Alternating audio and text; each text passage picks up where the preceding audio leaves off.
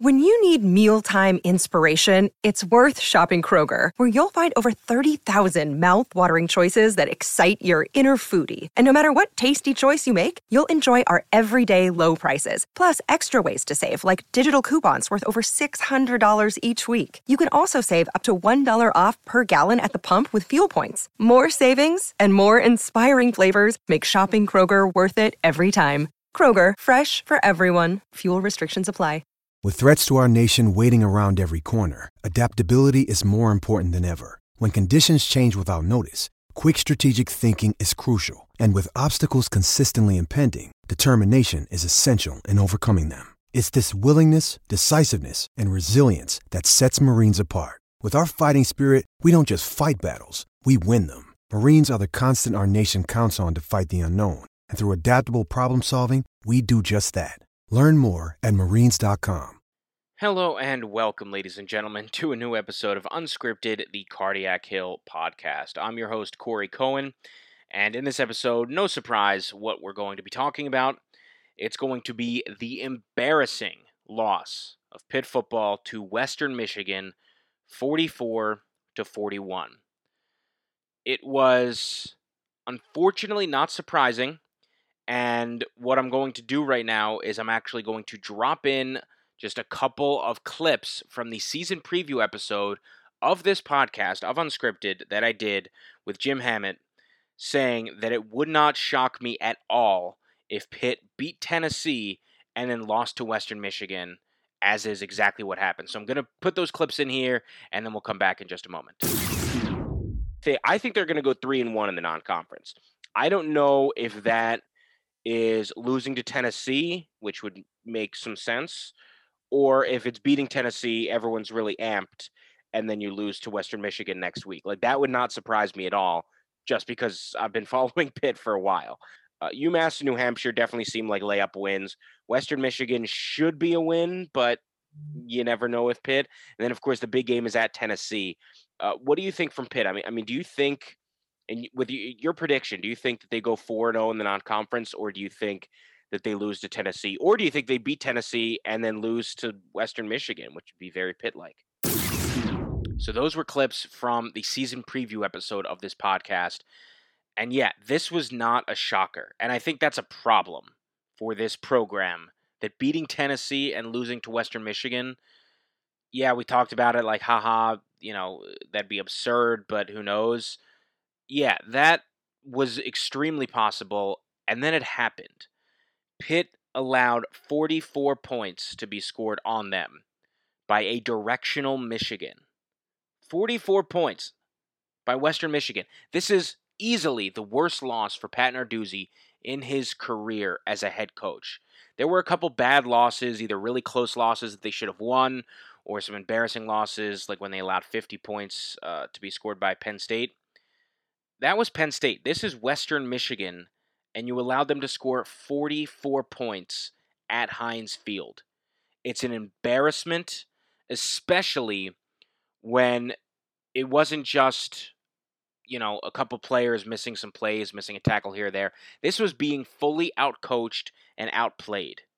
This was Western Michigan coming in with a better game plan, coming in much better prepared, and then all throughout the game, including halftime, when Western Michigan was doing the same thing, Pitt didn't make adjustments. And so for Pat Narduzzi to be out-coached, out-prepared, and out-adjusted by the head coach of Western Michigan, and to allow 44 points from a directional Michigan at Heinz Field is a complete embarrassment. And that is what we're going to be talking about in this episode. Narduzzi failed. He failed at his job to get his team ready and hyped for a home game that they should have won, again, comfortably. And then he failed again by being outcoached and not making any adjustments. The first half was bad. The first half going into halftime tied was bad. But you can make adjustments there. Sometimes that happens, that a team, especially coming off a win like against Tennessee, where you were on the road and it was a big win, even though Tennessee's not great, and it was in front of a ton of fans and, booing you, whatever, and you go out and you get the win.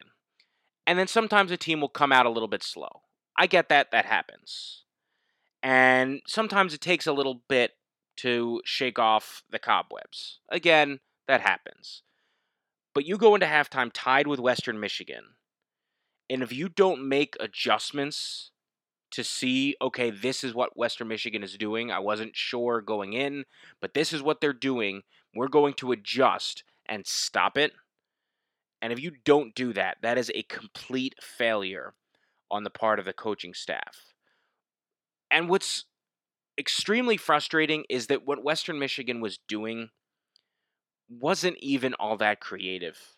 They were doing mostly the same thing over and over again. It's like in Remember the Titans when they run the option and they say, just like Novocaine, give it time, it always works, and they just run the same type of play over and over and over again, and that was the entire offense in Remember the Titans. That's essentially what Western Michigan was.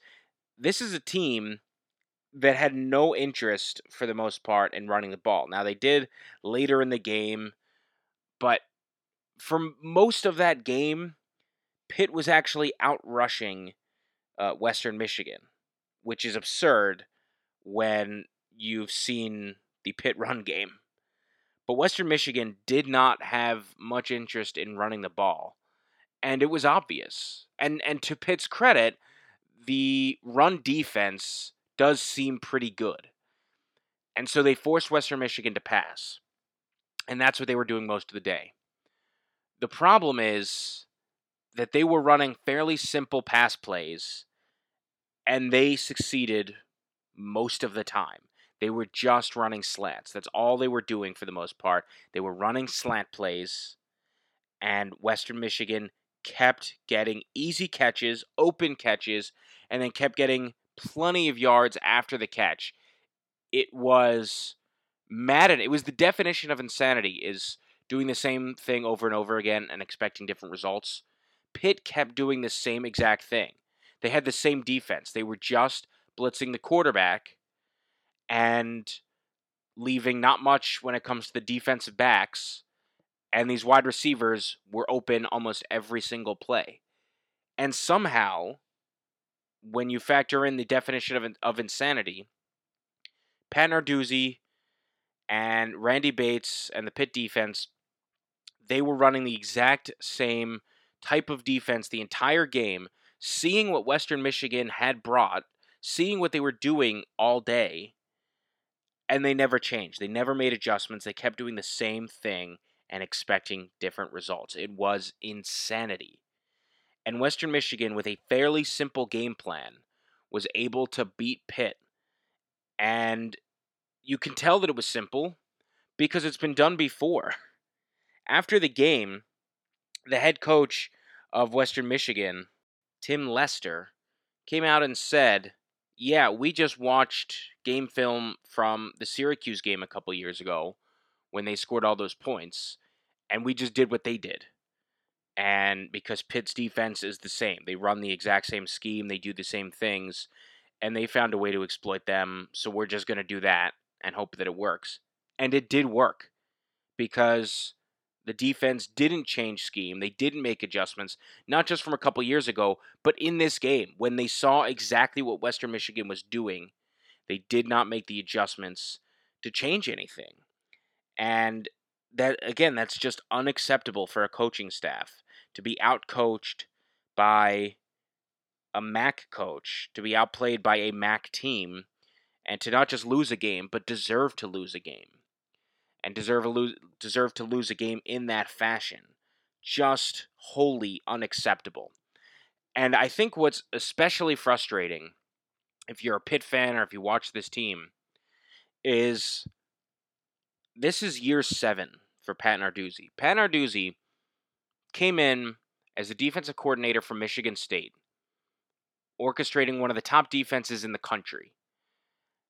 That was his thing. His entire shtick was defense. He was the defensive guy, and he had a great defense at Michigan State. He was going to build up a great defense at Pitt. It was going to be a defense-first team, and that was going to be the identity of Pitt football. This was supposed to be his specialty. right now, Pitt ranks 75th in the country in total defense. They allowed 44 points to be scored by Western Michigan. 517 yards from Western Michigan. I just don't know how you can have a defensive-minded coach whose entire specialty is in defense and allow 44 points from Western Michigan and have the 75th best defense in the country in year 7. Because at that point, what is your reason that you should remain head coach? If you're a defensive guy and the defense isn't good in year 7, then why should you remain head coach? And the defense had been good in the past, but so far this season, it's not looking too good. They didn't look very good against Tennessee, and they looked dreadful against Western Michigan. And even though they had this stellar front seven these last few years, and they still look to have a pretty good front seven. Their run defense still looks pretty good. But the defensive backs, in the season preview episode that I did with Jim Hammett, we were talking about the defensive backs and how shaky that unit is. And because of that, because of just a couple of players leaving, because of Damar Hamlin not being with the program anymore and having graduated, all of a sudden the entire defense falls apart. You miss one or two good players in your backfield, your defensive backfield, and that's it. And the defense just can't function anymore. That is pretty pathetic. You can't be that reliant upon one player or two players, and then when they're gone, everything falls off a cliff, outside of maybe the quarterback position. But for a defense, it shouldn't be that reliant on one or two players, and it seems like it is. It seems like now that Damar Hamlin is gone, that they just can't get much accomplished in the secondary, and because the secondary is failing at covering receivers, that allows opposing offenses to do essentially whatever they want. And that's a huge problem. And what's incredibly bizarre is that, again, Pat Narduzzi, who came in as a defensive guy, a defensive specialist, a defensive coordinator, a guy who was going to spend all his time on the defense, sort of hand over reins to the offense. At first it was Matt Canada, and, they moved some things around. Chaney and Canada, and then they moved some things around. But his entire shtick was on the defensive side of the ball. And you look at the team this year, and they're 21st in the nation in total offense and 75th in the nation in total defense. This is like what Pitt was when he got here. When Pat Narduzzi got to Pittsburgh, it was an offensive team that had been led for a few years by Paul Chryst. And then Matt Canada is the offensive coordinator, and he's got some really exciting plays. There's a ton of talent that they've got. And they're one of the better offensive teams in the nation, but pretty poor defensively. And that's back to what they are. In year 7 of a defensive coach with a defensive philosophy, 3 games in, they're 21st in the country in offense, 75th in the country in defense. So again, you have to ask the question, if your head coach's entire identity, his entire specialty is on the defensive side of the ball, and the defense is failing, then what does that say about why he should remain head coach moving forward? And when you really think about it, this offense that's 21st in the nation, because, okay, you could make the case, I guess, that, well, if you've got a great sure, he's a defensive guy, but maybe they built up a great offense and defense is just weak this year. Okay. The reason the offense is that high is because of Kenny Pickett. Kenny Pickett, in not his best game on Saturday, and he got hurt, and he was out for a decent amount of time, and came back, and you don't know how much he's hurting. But again, Kenny Pickett, in not a great day, had 380 yards passing. He only had 8 incompletions. Each pass averaged for just under 13 yards per pass. He had 1 interception, but he had 6 touchdowns. That is the best quarterback performance from a Pitt QB in years, since Tom Savage. It's the most touchdown passes in a game since Tom Savage years ago. And Kenny Pickett did that, again, not on his best day. Not to mention, he led the team in rushing, which, of course, goes back to how horrible the run offense is. That Kenny Pickett had 49 yards rushing, and that led the team by far. It was more than twice the next highest rusher in the game. Vincent Davis had 12 carries for 20 yards. And Israel Abanikanda, I have no clue what happened to him because they only let him touch the ball once. And no one ever really explained what's going on there. You can't have an offense that is all passing. It's not going to work. And even Pat Narduzzi, who again is more of a defensive guy, has said he wants his offense to be run first. They want to be able to beat you in the trenches, and then they'll be able to air it out. And they can't do that. And again, the only reason that this offense is as good as it is, and that they could score 41 points, is because of Kenny Pickett himself. It's not because they established a run game. It's not because they've got wide receivers doing sensational things. They've got good receivers. But it's because Kenny Pickett is doing what he has to do. This is an offense that is just doing whatever they can to stay in these games. But it's not sustainable. And when you think about it for more than a minute, you realize that this is Kenny Pickett's last year. He can't come back again. This is it. He's a great quarterback, one of the top quarterbacks in the ACC, and one of the top quarterbacks in Pitt's history. He just passed Dan Marino in terms of all time as a Pitt quarterback.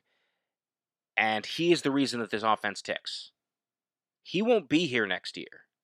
So if you're looking at this and you're saying, okay, does the head coach deserve to keep his job? And you look at how poorly the defense has been playing in year 7 of a defensive-minded coach, and then you look at the offense and you say, well, they've been playing pretty well. But think about next year. Kenny Pickett's going to be gone next year. Think about how the offense would be this year if Kenny Pickett had gone to the NFL as many expected him to. If Nick Patty was the starting quarterback of this team. And Nick Patty, I'm sure, is fine. I'm sure he's an average quarterback and maybe he can grow into something. But he's not one of the top quarterbacks in the ACC like Kenny Pickett is. If Kenny Pickett were not on this team, the offense would not be good. Because you can't have a good offense if your running game is completely non-existent. I don't care how good Nick Patty might be. And again, this is not even close to anything personally. But if you have no running game, there is nothing that a quarterback can do unless it's an excellent quarterback and an experienced quarterback like Kenny Pickett. So imagine this team without Pickett, if it's this year or what it will have to be next year. This offense, with this run game and someone not named Kenny Pickett at the quarterback position, they're going to be bad. They won't be able to do much. And yes, you have talent. You've got Jordan Addison. You've got some talent at that position. But ultimately, it won't matter if you don't have a phenomenal quarterback and your running game just doesn't exist at all. It won't matter. And so, when I give you these numbers, 21st in offense, 75th in defense, just think about that without Kenny Pickett. They would probably be about 75th in offense, as well as 75th in defense. And I don't know how you can say that in year 7 that would be acceptable for a head coach. Because Kenny Pickett so far has been bailing them out. And we'll see moving forward. You hope that he's healthy. I actually saw him. I was in Pittsburgh for this game. And I was at the game, and then the next day I went to breakfast, and I saw Kenny Pickett, and he looked good. You know, nothing obvious injury-wise, so there's no reason to expect that he won't be fine moving forward. I mean, I'm a layman. I just saw him briefly, but there was certainly nothing obvious that made it that would make you worried that he's going to have a nagging injury or anything moving forward. He seemed fine. So with Kenny Pickett, this offense will be pretty good because he is a great quarterback. But without him next year, I just don't see any way that they can be good. And the defense is just not doing anything. Because it's one thing if, okay, you've got Kenny Pickett, he's there, you've got an offense that you love, quarterback eventually has to leave, he graduates and goes to the NFL, and sure, there's going to be a year where you have a new quarterback and things are going to be a little bit rough and you try to build stability there. That'll happen. But if you have a defense which isn't or shouldn't be so reliant on one player, if you have a defense that is at the level that Pat Narduzzi should have a defense, then you can take a year where the offense isn't that good and still be okay. But it just doesn't seem like that's the case. It seems like the offense is going to fall off a cliff, and the defense has already fallen off a cliff, that they are just not a great defense. And that's what Pat Narduzzi needs. And so when you just imagine where this team would be without Kenny Pickett, it's really bad. It's really, really bad. And that's going to be the team next year. And I have no idea how they're going to win enough ball games for job security without Kenny Pickett, because so far it's been rough. We're going to take a very quick break and come back in just a few moments, and then we'll talk about how hot the coaching seat should be for Pat Narduzzi, what candidates could be out there if Pitt decides to go in a different direction, and how Pitt could possibly turn this around, and how Pat Narduzzi could keep his job. Stay with us. We'll be back in just a second right here on Unscripted. Okay, we are back. So just before the break, starting to talk about Pat Narduzzi and job security and moving forward. Is he the right guy?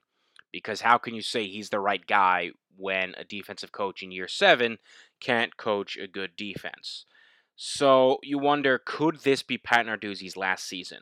And I said in the season preview that after last year, which was not a very good year, I thought the seat was a little bit hot. Hotter than a lot of other people. A lot of other people thought, okay, this should be a good year and things should be fine. I think this team can win 8 games. It wouldn't shock me if it's 7. And if that's the case, I don't know how hot the seat is going to be. And after that game against Western Michigan, the seat's getting really hot. He is on an incredibly hot seat, and there is an extremely real possibility that this could be his last season as head coach of the Pitt Panthers. I think when you look at things now, they've started 2-1 and not sort of the more acceptable 2-1 where you beat Western Michigan and lose to Tennessee. But after losing to Western Michigan at home, I think the only way that Pat Narduzzi could argue that he should keep his job is if they turn things around and they go at least 8-4 in the regular season. I think everyone going into this year was saying, okay, 8-4, you really want to get to 9 wins or more, but at the very least, you need 8 wins, because other than that, you're accepting mediocrity in year 7 with a quarterback, essentially a 5th-year quarterback in Kenny Pickett. And you look at the way things now are now, and I still think that he needs a minimum of an 8-4 record to keep his job. I think if he goes 7-5 or worse, I do think it's his last season. There's a chance, even if he were to go 8-4, maybe Heather Lyke thinks about going in a different direction. But I think 8-4 and he keeps his job, even with this loss to Western Michigan. 6-6 or worse, and I think he definitely loses his job. 7-5 is a tough position. And it can be really, that's sort of the gray area. So let's look at the rest of the schedule. Because if he needs, say, 8-4 to be able to keep his job, and for people to be able to accept that, that means winning 6 of the last 9 games. Does the team that just lost to Western Michigan have 6 more wins left in them this season? Now, it's definitely tricky because anyone who's followed Pitt knows that this is a team that can look great one week and then horrible the next week and then back to great the next week. And so, yes, the defense was bad against Tennessee and they were awful against Western Michigan. However, they can turn it around. I'm not saying they definitely can't. I'm not predicting that they turn it around. But just like it didn't shock me that Pitt lost to Western Michigan, if you go back and listen to the season preview episode, I sort of not really jokingly said, yeah, knowing Pitt, they're going to beat Tennessee and then lose to Western Michigan. And while I didn't make that my official prediction, it did not at all shock me. And again, I said in that season preview that there was a very real chance that that could happen. And then, of course, it did. So there's a chance that this defense can turn it around and that this whole team can turn it around and have still a very good season. I don't think that's going to happen. I think that they'll finish probably with 7 wins, but can they get to 8? Yeah, they can. They need to win 6 of their last 9 games. Next, they've got New Hampshire. That should be a win. You never know, but that should be a win. Then they've got Georgia Tech on the road. Now, Georgia Tech just played an excellent game against Clemson. They did lose, but only 14-8 was the final score. So that all of a sudden is not going to be the layup that a lot of people thought it was. Pitt's going to have to, face a tough time with the Yellow Jackets down in Atlanta. But if you beat New Hampshire and if you beat Georgia Tech, and now you're 4-1, and you go and you play a game with Virginia Tech on the road, that becomes a huge game. And if you win that game and you're 5-1, then I think the seat cools off. I think beating New Hampshire doesn't do anything. Beating Georgia Tech doesn't do too much. But if you go into Virginia Tech and you beat the Hokies on the road and you move to 5-1, then I think the seat cools off. But if you lose to either Georgia Tech or Virginia Tech, and then Clemson's the week after, and then Miami, that's going to be bad. I don't know how they survive that. The only way, I think, is if they start 5-1. If they beat New Hampshire and Georgia Tech and Virginia Tech, then you can lose to Clemson and even lose to Miami and maybe North Carolina and maybe Virginia, and you have some wiggle room there. Because, again, to get 8 wins, they need to win 6 more of the next 9. That means they can afford to lose 3. Chalk Clemson as a definite loss, and you've got 2. You can take 2 more losses. And I could see a lot of these teams beating Pitt.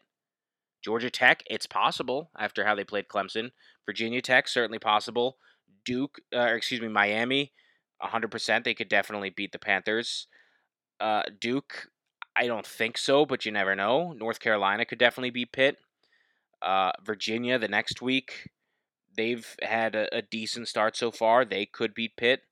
And Syracuse, I don't think so. I think Pitt would be able to beat Syracuse, but you never know. And just when you look at that schedule, you can't say there are definitely 6 more wins in that schedule. I could see it happening, but you can't say there are definitely 6 more wins. And if Pitt doesn't get to an 8-4 regular season record, I don't know that Pat Narduzzi can argue that he should keep his job, especially with the way that the setup works, that you would essentially need an extension for recruiting purposes, so you don't have just a couple years left in your contract. You always want to have like 4 years left in your contract, so when you go to a recruit's house, you could say, hey, I'm going to be here your entire time at this school. There's no way you can extend him if Pat Narduzzi finishes the season 7-5 or worse. You can't extend him, and you might even have to fire him. So they have to get to 8 wins for anyone to really feel not even good, but at least decent about how things are. And I don't know if that's going to happen, but that's what they need. In terms of candidates, it's very early, but any time that you talk about firing a coach, potentially letting go of a coach, you have to think about who could you possibly replace that coach with. And in the past, it hasn't been so obvious. There are a couple good choices right now who could become Pitt head coach if they decide to go in a different direction. The first call you would make would be to someone like Luke Fickell, the head coach at Cincinnati. He would probably laugh and hang up immediately because he's got Cincinnati in a really good spot, and then he can take essentially any job that he wants in the country. So you at least put in the call, but he's going to hang up. But here are some realistic options that Pitt could go with when it comes to looking for a new head coach if they move on. The first realistic call you make is to Joe Moorhead. Joe Moorhead, who was the offensive coordinator at Penn State when they had that offense really rolling and they looked like just a great offense. He's from Pittsburgh originally. His first job as a coach was as a grad assistant at Pitt. So you've got a Pitt guy, a Pittsburgh guy, and he is now, so he was the offensive coordinator at Penn State. He got a head coaching job because he was so good as the offensive coordinator at Penn State. He got a head coaching job with Mississippi State. Now, he wasn't bad there. It just wasn't great. The first year, they went 8-5, 0-4 in conference. It was not, it was solid but not great. And then the second year, they went 6-7, 3-5 in conference, and they fired him. Mississippi State has very high, probably too high, expectations, and so he was on an extremely short leash. Over time, if you give him 4 or 5 years to really build up a program, I think he would be a really good head coach. After Mississippi State, when he got fired, he went and became the offensive coordinator at Oregon. And Oregon right now, after years of wandering in the desert, of being this bastion for offensive football, one of the best, maybe the best offensive team in college football, they seem to be back. They beat Ohio State convincingly. They played great, and all of a sudden, Oregon looks to be back to their old selves as a national title contender, sans Alabama, but certainly a playoff contender, and a worthy playoff contender at that. And Oregon seems to be back in large part due to the offense that is being led by Joe Moorhead. And I believe that he'd be interested. The only thing that would make him not interested is if the Penn State job were to open up. He, like most people, would prefer that as head coach. But the only way that opens up is if James Franklin leaves to go to USC, which is possible, but obviously not set in stone. And even if he were to do that, it's not a guarantee that Penn State would hire Joe Moorhead. They could hire someone else. They could maybe pick off Luke Fickell from Cincinnati. They could get a lot of people. And so there's a decent chance that Joe Moorhead will be available and willing to take a Pitt head coaching job. And I think that'd be a great hire if you're Heather Lyke. A couple other interesting options: Tom Herman. Tom Herman, who also was a great offensive coordinator for a little bit at Ohio State, one of the best offensive coordinators, but probably the best offensive coordinator in the country. Then he got a head coaching job at Houston, looked good there for a couple seasons. Then he got bumped up to Texas. Similar thing with Joe Moorhead at Mississippi State. Extremely high expectations, extremely short leash, and things weren't bad, but they just weren't great. And at those two places, they expect a whole lot. I don't think that Tom Herman, how things worked out at Texas, says that he's a bad head coach. I think Texas is a little bit cursed, and I think the expectations are too high. And I think they just had too short of a leash. But I think that Tom Herman would be a good head coach in college football. We never really got to see what he could do at Houston, but things were looking good. And again, it's one thing if you just crash out at one of these jobs. If you're Joe Moorhead and you crash out at Fordham, or if you're Tom Herman and you crash out at Texas. But neither of those guys did that. They just weren't great there, and they got fired because of the expectations. And so if you're pretty good, not just pretty good, if you're good at Mississippi State, if you're good at Texas, I think that you're a good coach. Those are tough places to coach, again, with very high expectations and a whole lot of competition. So if you do well there, as long as you don't really look bad, I still think that you could be a good head coach. Right now, he's like an assistant, not an assistant coach, with the Chicago Bears. But that seems to just be sort of a temporary setup for Tom Herman because right now it's offensive analyst and special projects coach. That's not a permanent thing. He would take a college head coaching job in a Power 5 conference. So Tom Herman, I would totally be sold on him. A couple other names you could throw out there. Bill O'Brien, obviously formerly head coach at Penn State, and then the Houston Texans. Did not do too well in the NFL, but he did pretty well at Penn State, so you can make a case, okay, the NFL's not for him, just like it wasn't for Nick Saban. He's better as a college head coach, and where he really sort of got into trouble with Houston was more on like the general manager end of it, where he was making player personnel decisions. But as a coach, he's pretty good, and obviously personnel is completely different with college. It's recruiting, it's not free agency and trades and all that. So you could make the case that he could be good, and he might want to come back into the college game as a head coach now that he's been fired by the Texans. So that'd be an option. You could look at a guy like Tim Lester, the head coach at Western Michigan, who just beat Pitt, who just outsmarted the current Pitt head coach. That would be an interesting thing to do. Also in the MAC, you could look at someone like Sean Lewis, who's the young head coach at Kent State. They've been one of the better teams in the MAC.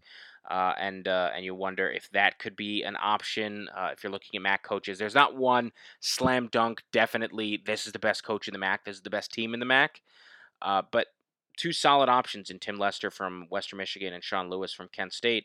And then one that would sort of be poaching a coach, which Pitt doesn't normally do, but this one could happen, which is Jeff Hafley, who's the head coach at Boston College. They don't seem to value football as much as Pitt could in terms of how much they'd be willing to pay a coach. So I think getting a coach from Boston College, it probably would come with a pay raise and also cheaper cost of living, which could be good. It also helps that Hafley is from New Jersey, so it's a little bit closer to his natural sort of recruiting base. He was a defensive assistant at Pitt for a couple seasons, and then he was the secondary coach for a few seasons with the Panthers. And so he's got some history with Pitt. He's been at Boston College. This is his second year. Again, a tough place to play, but had a solid season in 2020 and obviously a weird year. And so far in 2021, he's off to a really good start. So, again, in a tough place to play, Boston College, tough place to win. So I think Jeff Hafley, that would be one. It's interesting. It's not too often you can poach a coach from another ACC school, but I think it would be possible that Pitt would be able to get Jeff Hafley from Boston College. So those are just a few coaches between, like I said, Hafley, between the couple of MAC coaches, between Herman, O'Brien, Joe Moorhead, that are realistic possibilities that I think would be worth taking a shot at and could very well be upgrades over where things are right now in year 7 of this coaching staff, of this administration. I don't know about the MAC coaches. That might be more of a lateral move.